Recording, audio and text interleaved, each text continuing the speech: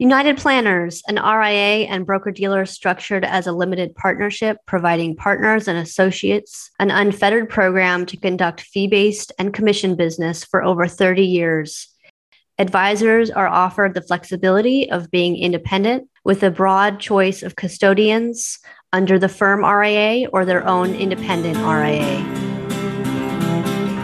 Welcome to The Healthy Advisor, a podcast from wealthmanagement.com focused on advisors' personal well-being and healing. I'm Diana Britton, managing editor of wealthmanagement.com. And in this podcast, we explore some of the struggles and personal development issues facing advisors and financial services professionals, and how to get to a place of healing for mind, body, and spirit.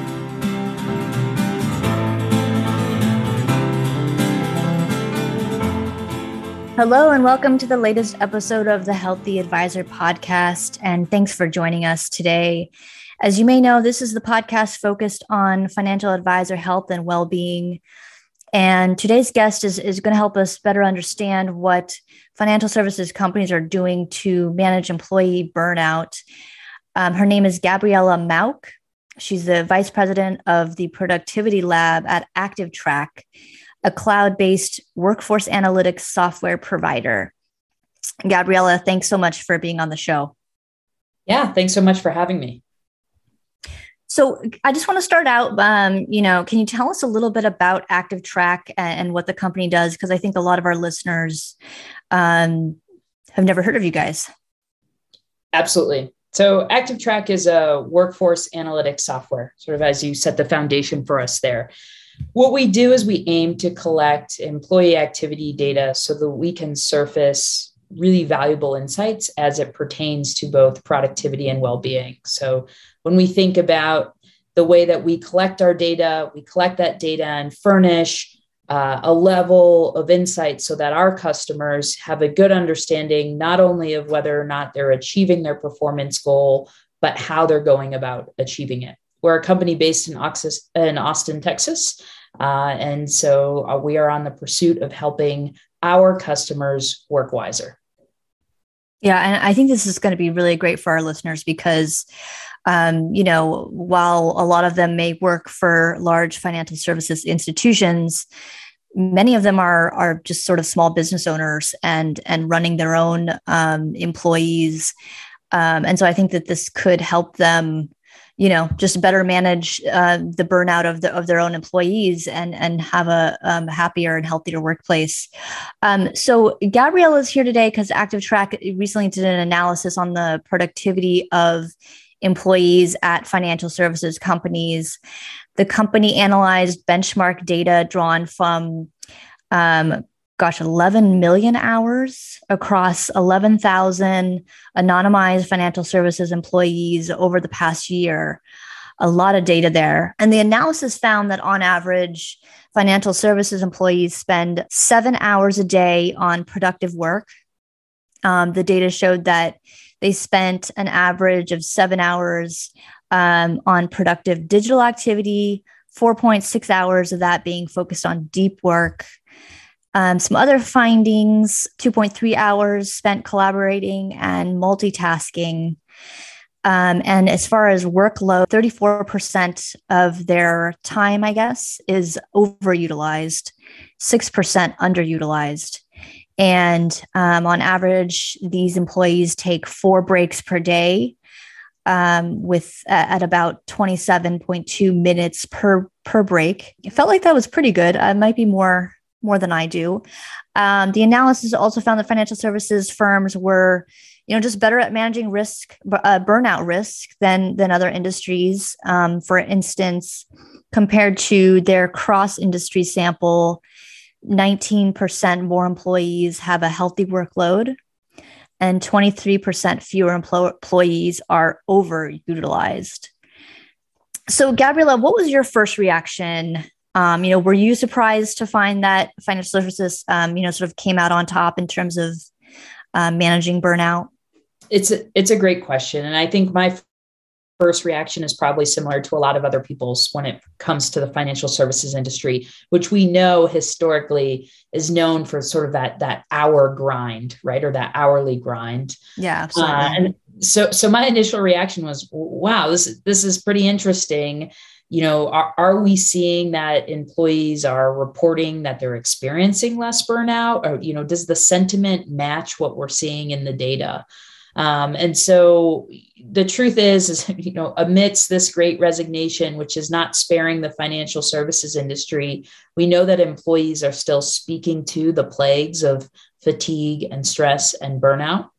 But we also can't ignore these numbers, right? 7 hours of productive time a day doesn't necessarily point to what one would tie out to long, excessive hours. And so my reaction to it was, hey, long hours are a single indicator of what can be pointing to a bigger story around burnout. And so what it meant for me was that this is an industry that maybe has gotten its hands around the long hour component of the job and of the roles and the responsibilities, but maybe they have done so in exchange for what could still be leading to fatigue and stress. So maybe you're still having a high amount of distractions in the workplace, not enough focus time, stressful conditions, delayed, less progressive management practices. These are all things that could be contributing towards that sentiment that we're still hearing. But my reaction was, maybe we need to shift the conversation away from long hours and towards some of these other areas. Yeah, and I think that's great, and we're going to dig into some of those areas in a bit. But like I outlined, a big finding was that 34% of their time is overutilized. Can you define that for us? What is overutilized versus underutilized? Sure. Let's break that one down a little bit. So when we think about utilization here at ActiveTrack, what we do is we guide our customers to have a target number of hours that they would expect a certain set of roles to be performing, right? And so our customers go in there and set that goal for perhaps what is 8 hours. And then what the solution does is it allows you to classify those underutilized and overutilized by setting a threshold, which is a percentage outside of that goal.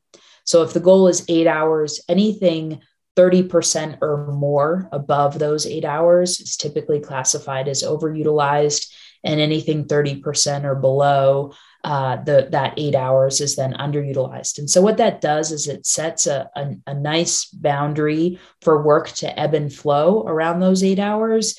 But anything outside of that 30% under and over then allows them to classify those employees and flag them for where there could be the possibility for a healthy intervention around, working too many hours, perhaps feeling some level of disengagement and working too few hours.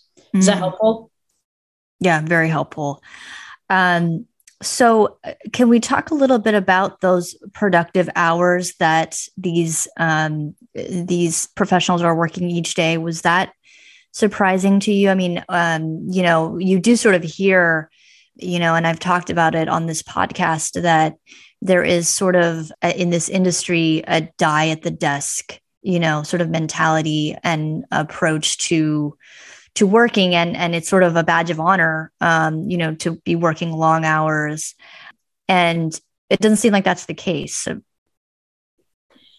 Yeah. I mean, I certainly don't come from a financial services industry background, but I come from a consulting one. So maybe I wasn't dying at the desk, but I was, my Sky Miles were my badge of honor. Right. And so what I would say is in coming from a bit of a similar background, there are productive hours in someone's day, but then there are a lot of other hours that are still tied to our work and tied to things that are draining us. Is that the amount of time that we're spending on an airplane? Is that the amount of time we're waiting to get, a pitch deck back, right? The amount of time we sit and we wait to get those revisions, the time that we spend, waiting to hear back from a client before we can take the next step.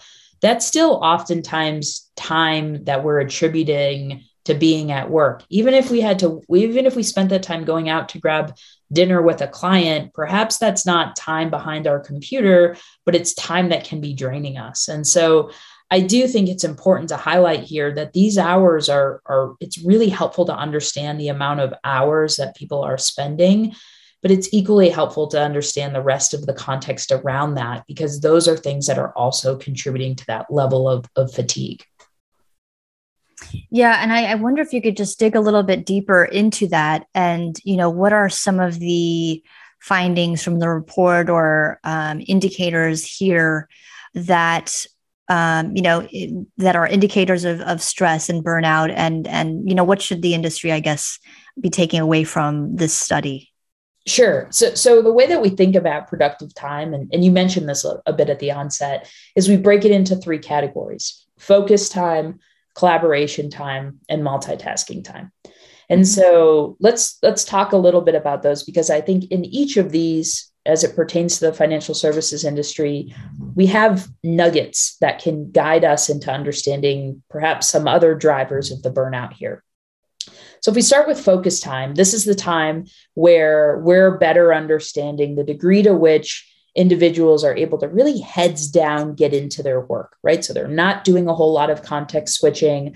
They're not spending their time popping into a messaging application, grabbing an email, hopping on a meeting. They're really heads down in something. That time is what we're finding. The average session that someone is able to be focused within the financial services industry data is 13 minutes. Right. So on average, I can only go 13 minutes before I'm pulled out of that Excel sheet, pulled out of PowerPoint, pulled out of whatever it is that I'm working in, and I'm distracted. And now we all know, depending on the study that you look at, it can take anywhere from 20 minutes to an hour to get back into a quality focused mindset on what we were doing. That to me is a really interesting finding within the data when we step away from just looking at that 7 hours a day of productive time. If we tease out that focus time, there's a tremendous amount of opportunity time there. The second opportunity that I see in the data beyond just the productive hours a day is the amount of time that's being spent both collaborating and multitasking. So really the opposite end of the spectrum of focus, if you will. And so that's the amount of time where we're getting insight into how often we're hopping into Teams or Zoom or GoToWebinar to better understand, the time that we're spending watching or participating in meetings. How often in terms of multitasking we're spent, as I mentioned before, popping into a messaging application and then being pulled into an email and then being pulled back into my PowerPoint. We should not discredit, again, how those types of behaviors, which are, don't get me wrong, absolutely essential in the workplace. We all multitask, we all need to collaborate, but the volume of those behaviors, in this case, we're looking at over 2 hours a day in which we are either collaborating or multitasking, can lead to feeling like we're misaligned to our work, unable to focus, unable to feel productive in what we're doing and getting things done. So those are some other nuggets that I think are valuable when we sort of break apart what the composition of that 7 hours is. Yeah, that's great. I mean, distraction is, can be so powerful. I mean, I know personally, like Slack and Twitter, it's so hard you get sucked in. And, I know you were telling me that, this in an industry that's ridden by deadlines and tight turnarounds, that distraction piece is, really relevant to fatigue. What other dials should companies move to improve their employees' well-being? Besides the hour aspect, that does seem to be, focus for a lot of people, but there are other things that companies can do to improve well-being, right? Yeah, absolutely. I mean, we touched upon a few of them, but let's expand the list a little bit. I mean, the most obvious one in terms of just sheer volume of headlines right now is the number of meetings that we're having on a daily basis. And so we say that, and we read the headline and we say, oh, maybe we should have less meetings. Let's think a little bit about how we can take that a step further and have less meetings, right? Are we taking on the practice of, as leaders, encouraging our managers to take inventory of the meetings they have on their calendar, go through the exercise of not only can the email be summarized or can the meeting be summarized in an email, but also, is everybody on this meeting really essential to this meeting? Are some of the people in this meeting people that can be receiving an FYI after the meeting? Have I given everyone in this meeting I'm about to have the information they need so that in the meeting we'll be able to get to a decision? I mean, these are the things that we have done a wonderful job at elevating the fatigue of the meeting, but probably not as good of a job at talking about the operational tactical steps we need to take to really start removing them from our calendar. And while that meeting might not come off of my calendar, as a leader and as a manager, can I take the meeting off of someone else's? And I think that that's a big piece that we can be thinking about across all industries, also specific to this industry that is plagued with so many. I think that's a really important step. So getting our leaders to start going from aware of meeting fatigue to doing something about meeting fatigue. Similarly, I feel the same way about distractions. So within our solution, we're able to see not only how many times employees are distracted throughout the day, but we're also able to see the source of them. So I can tell you here within our own organization, we realized 9 to 12 months ago that our messaging application was a gigantic source of distractions for our employees. So what we did is we started coming up with new norms within our work environment where employees were encouraged to set aside public time on their calendar that said no distractions or no meeting times or no messaging times. And that became, or to set their messaging away status with a big red X that said, was the sign for don't distract me, right? And so again, moving from an awareness that distractions are plaguing the workplace to a point in which you've collected the data, you see the number of distractions, you set a goal for minimizing them, you go right after the sources of those distractions and start creating new norms and expectations around them is really the best way that we're going to start turning the dial to addressing some of these other sources of fatigue beyond just the amount of time people are working into the evening. The third one, which I would say is the most important and arguably the lowest cost, is to just have more quality conversations. So again, we're aware of the fact that we need to be in better touch with our employees. The likelihood that we all probably already have a one-on-one meeting set up with our direct reports is very high. Now, the content of that one-on-one meeting is where I really want to tap into the quality of what's being covered. Are you having conversations such as, how are you feeling? I'm noticing you're working into the evenings on a consistent basis. I'm noticing you're working, one day of weekend work. Maybe that's typical for your organization. 2 days a weekend work, 5 weeks in a row.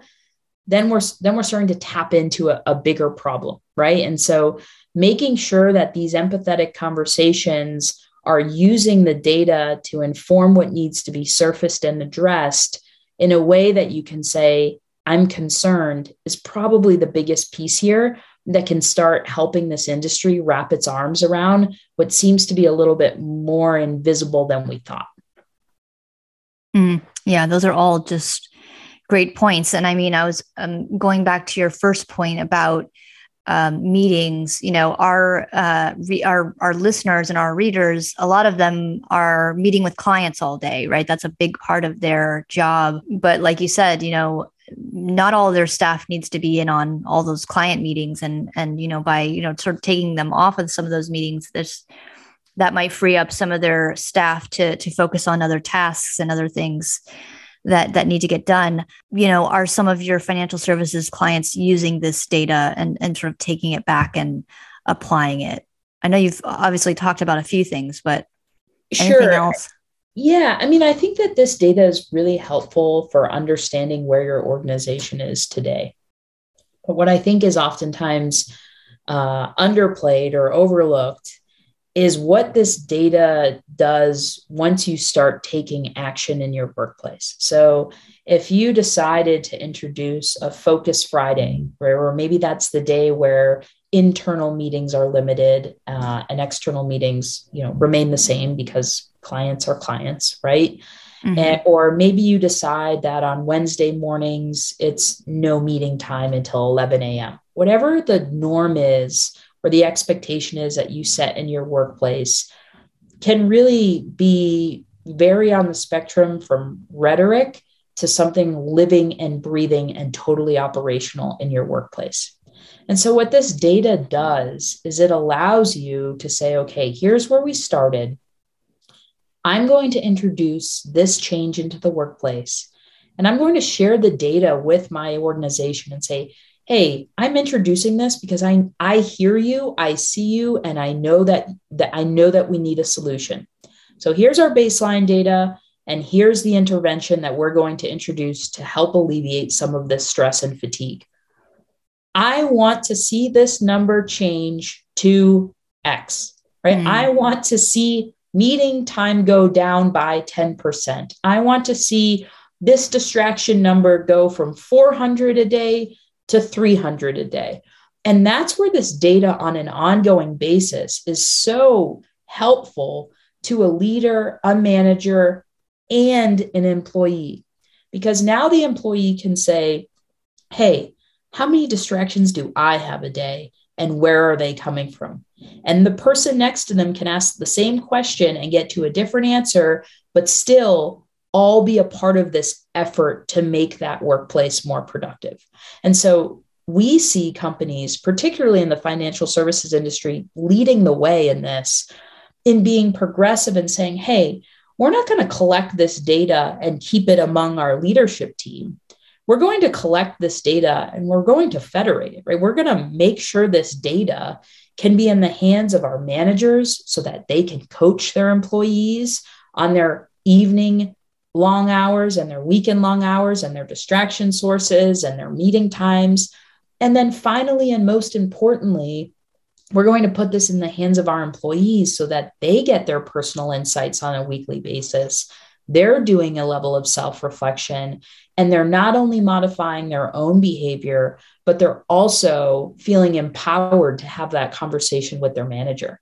And so that's the piece where I see companies in this industry leading the way and saying, we're doing a disservice to our environment, to our culture, to our company by ignoring the fact that data like this exists. Instead, what we're going to do is we're going to use the power of this data to inform and hold ourselves accountable to improving the environment. That's a great point. I know that you and I were talking about, the need to reward the work and the outcomes of that work, rather than the hours that employees are putting in, which is, I think, a lot of times a big problem in this industry. Maybe not with the clients that you surveyed here, but like I said, it's people just really reward those long hours. But how can companies go about rewarding the work instead? Great question. So when we had this conversation, I think what I was doing is I was really highlighting what is super top of mind for so many leaders right now. I certainly know it is in our organization and across our customer base, which is how can we create a more productive business by managing to outcomes, right? So looking at OKRs, looking at KPIs. And so what I want to highlight is that managing to outcomes doesn't just mean looking at your revenue numbers or looking at your inventory numbers or looking at your production numbers. It doesn't matter just what you achieved. It matters how you achieve it. And so that's where I want to shift the conversation, because I think that we're getting our arms around the outcomes, but we're doing so in a way in which sometimes we forget that it's still okay to think about how we achieved it and reward the appropriate method to achieving it, right? And so how can we reward the manager who achieved their outcomes while also making sure that his or her employees were all at a healthy utilization level. Because you can achieve those outcomes with a 10-person team. Mm-hmm. You can achieve those outcomes with 3 people working every single evening, every single weekend, completely burning themselves after a 3-week sprint, and with 7 other individuals, sort of a combination of being underutilized and being misaligned to the work, working on the wrong initiatives at no fault to them, right? Not because they're lazy or they don't care or they don't want to be committed to your business, but because they haven't been adequately managed. And so that's one way to achieve that outcome, with a composition of a team like the one I just described. But then the other way is to have a really optimized team of 10 working aligned on the right objectives, achieving the outcome, checking out at 5 or 6 or 7 p.m. before dinner, whatever the expectation is at your company, which I recognize varies at every company, but you're doing it in a balanced way.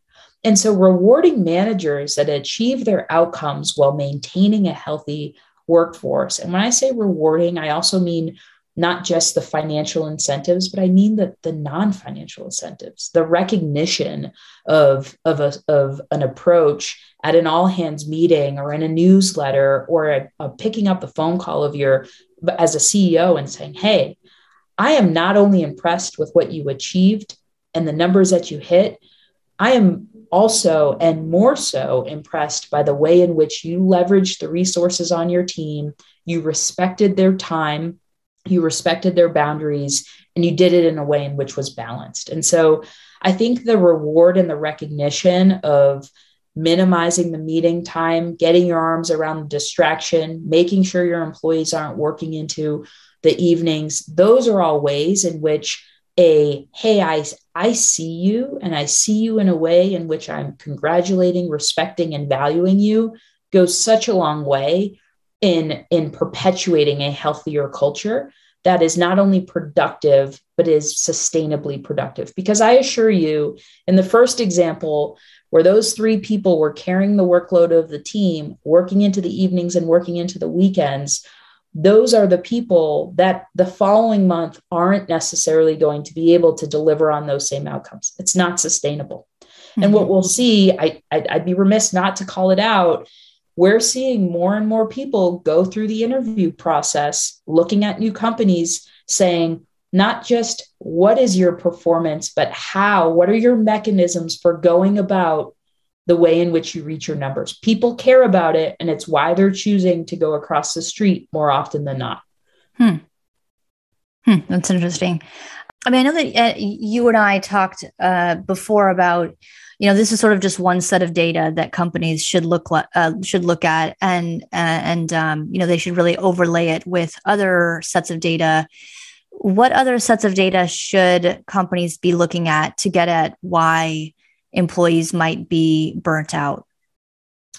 Great question. I mean, this is the data that we look at here at ActiveTrack is a slice of the bigger picture, right? And the reason we find this data to be so valuable and so unique is that you get an ongoing level of feedback, you get an ongoing level of insight every single day, so that by Monday, you're saying that your team is balanced. And by Friday, as a manager, you already have insights into the creep towards overutilization, the creep towards underutilization, or the spike in distractions.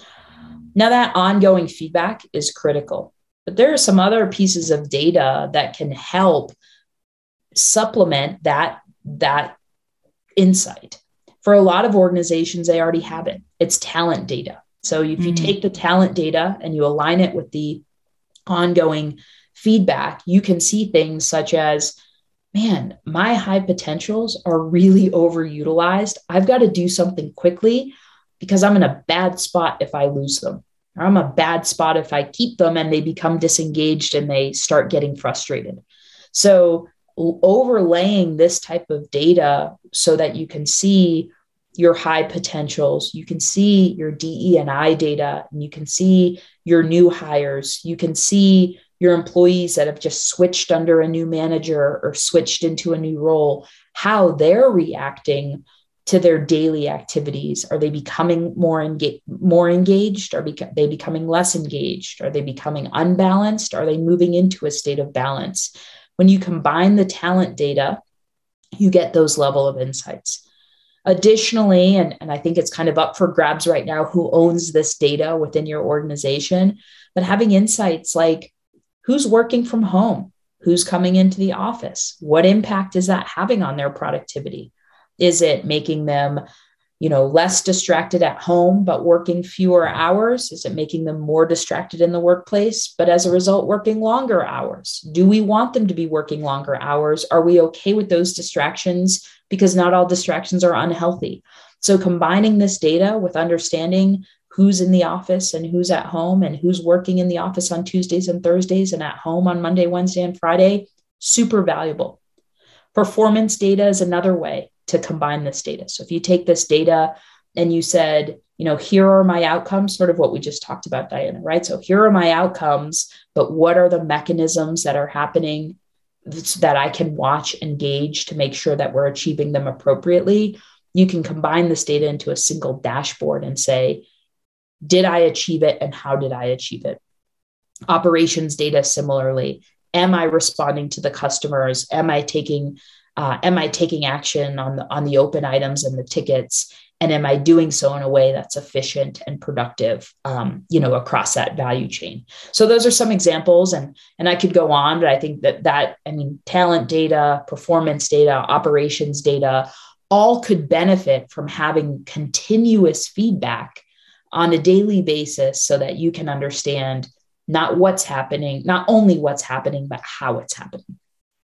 Yeah, that's really great point, and just really great insights in general, Gabriella. I was just going back to what you're talking about earlier with, that this stuff comes up in the interview process, and I think for a lot of financial advisory firms right now, there's a lot of talk about the challenge of finding talent, especially with this great resignation thing going on around the country. It's happening to this industry as well. And advisors really need to think about this stuff and how they incorporate it even into the early interview process, in terms of attracting talent and attracting folks to their workplace. Well, I'm afraid we're just about out of time, but I'd like to thank my guest, Gabriella Mauck, for being on the podcast and helping us understand burnout in the financial services industry. Gabriella, thank you so much for being on the podcast. It's been great. It has been great. Thanks so much, Diana. For more information, you can go to ActiveTrack's State of the Workplace report. But if you'd like to reach out to Gabriella personally, if you have any questions for her, you can email her at gmauck@activetrack.com. That's ACTIVTRAK.com. If you yourself have a struggle or wish to share your experiences and help others in similar situations, please feel free to reach out to me at diana.britton@informa.com. I'd like to thank you for listening to The Healthy Advisor. If you've not subscribed to the podcast yet, please click the subscribe now button below. This is Diana Britton reminding you that where there's healing, there is hope. We'll see you next time. Thank you for listening to The Healthy Advisor, a podcast focused on advisors' personal well-being and healing. Click the subscribe button below to be notified when new episodes become available. The information covered and posted represents the views and opinions of the guest and does not necessarily represent the views or opinions of wealthmanagement.com. The content has been made available for informational and educational purposes only.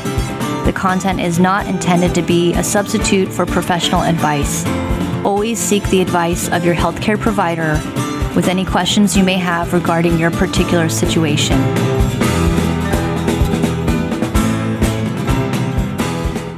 United Planners, an RIA and broker-dealer structured as a limited partnership, providing partners and associates an unfettered program to conduct fee-based and commission business for over 30 years. Advisors are offered the flexibility of being independent with a broad choice of custodians under the firm RIA or their own independent RIA.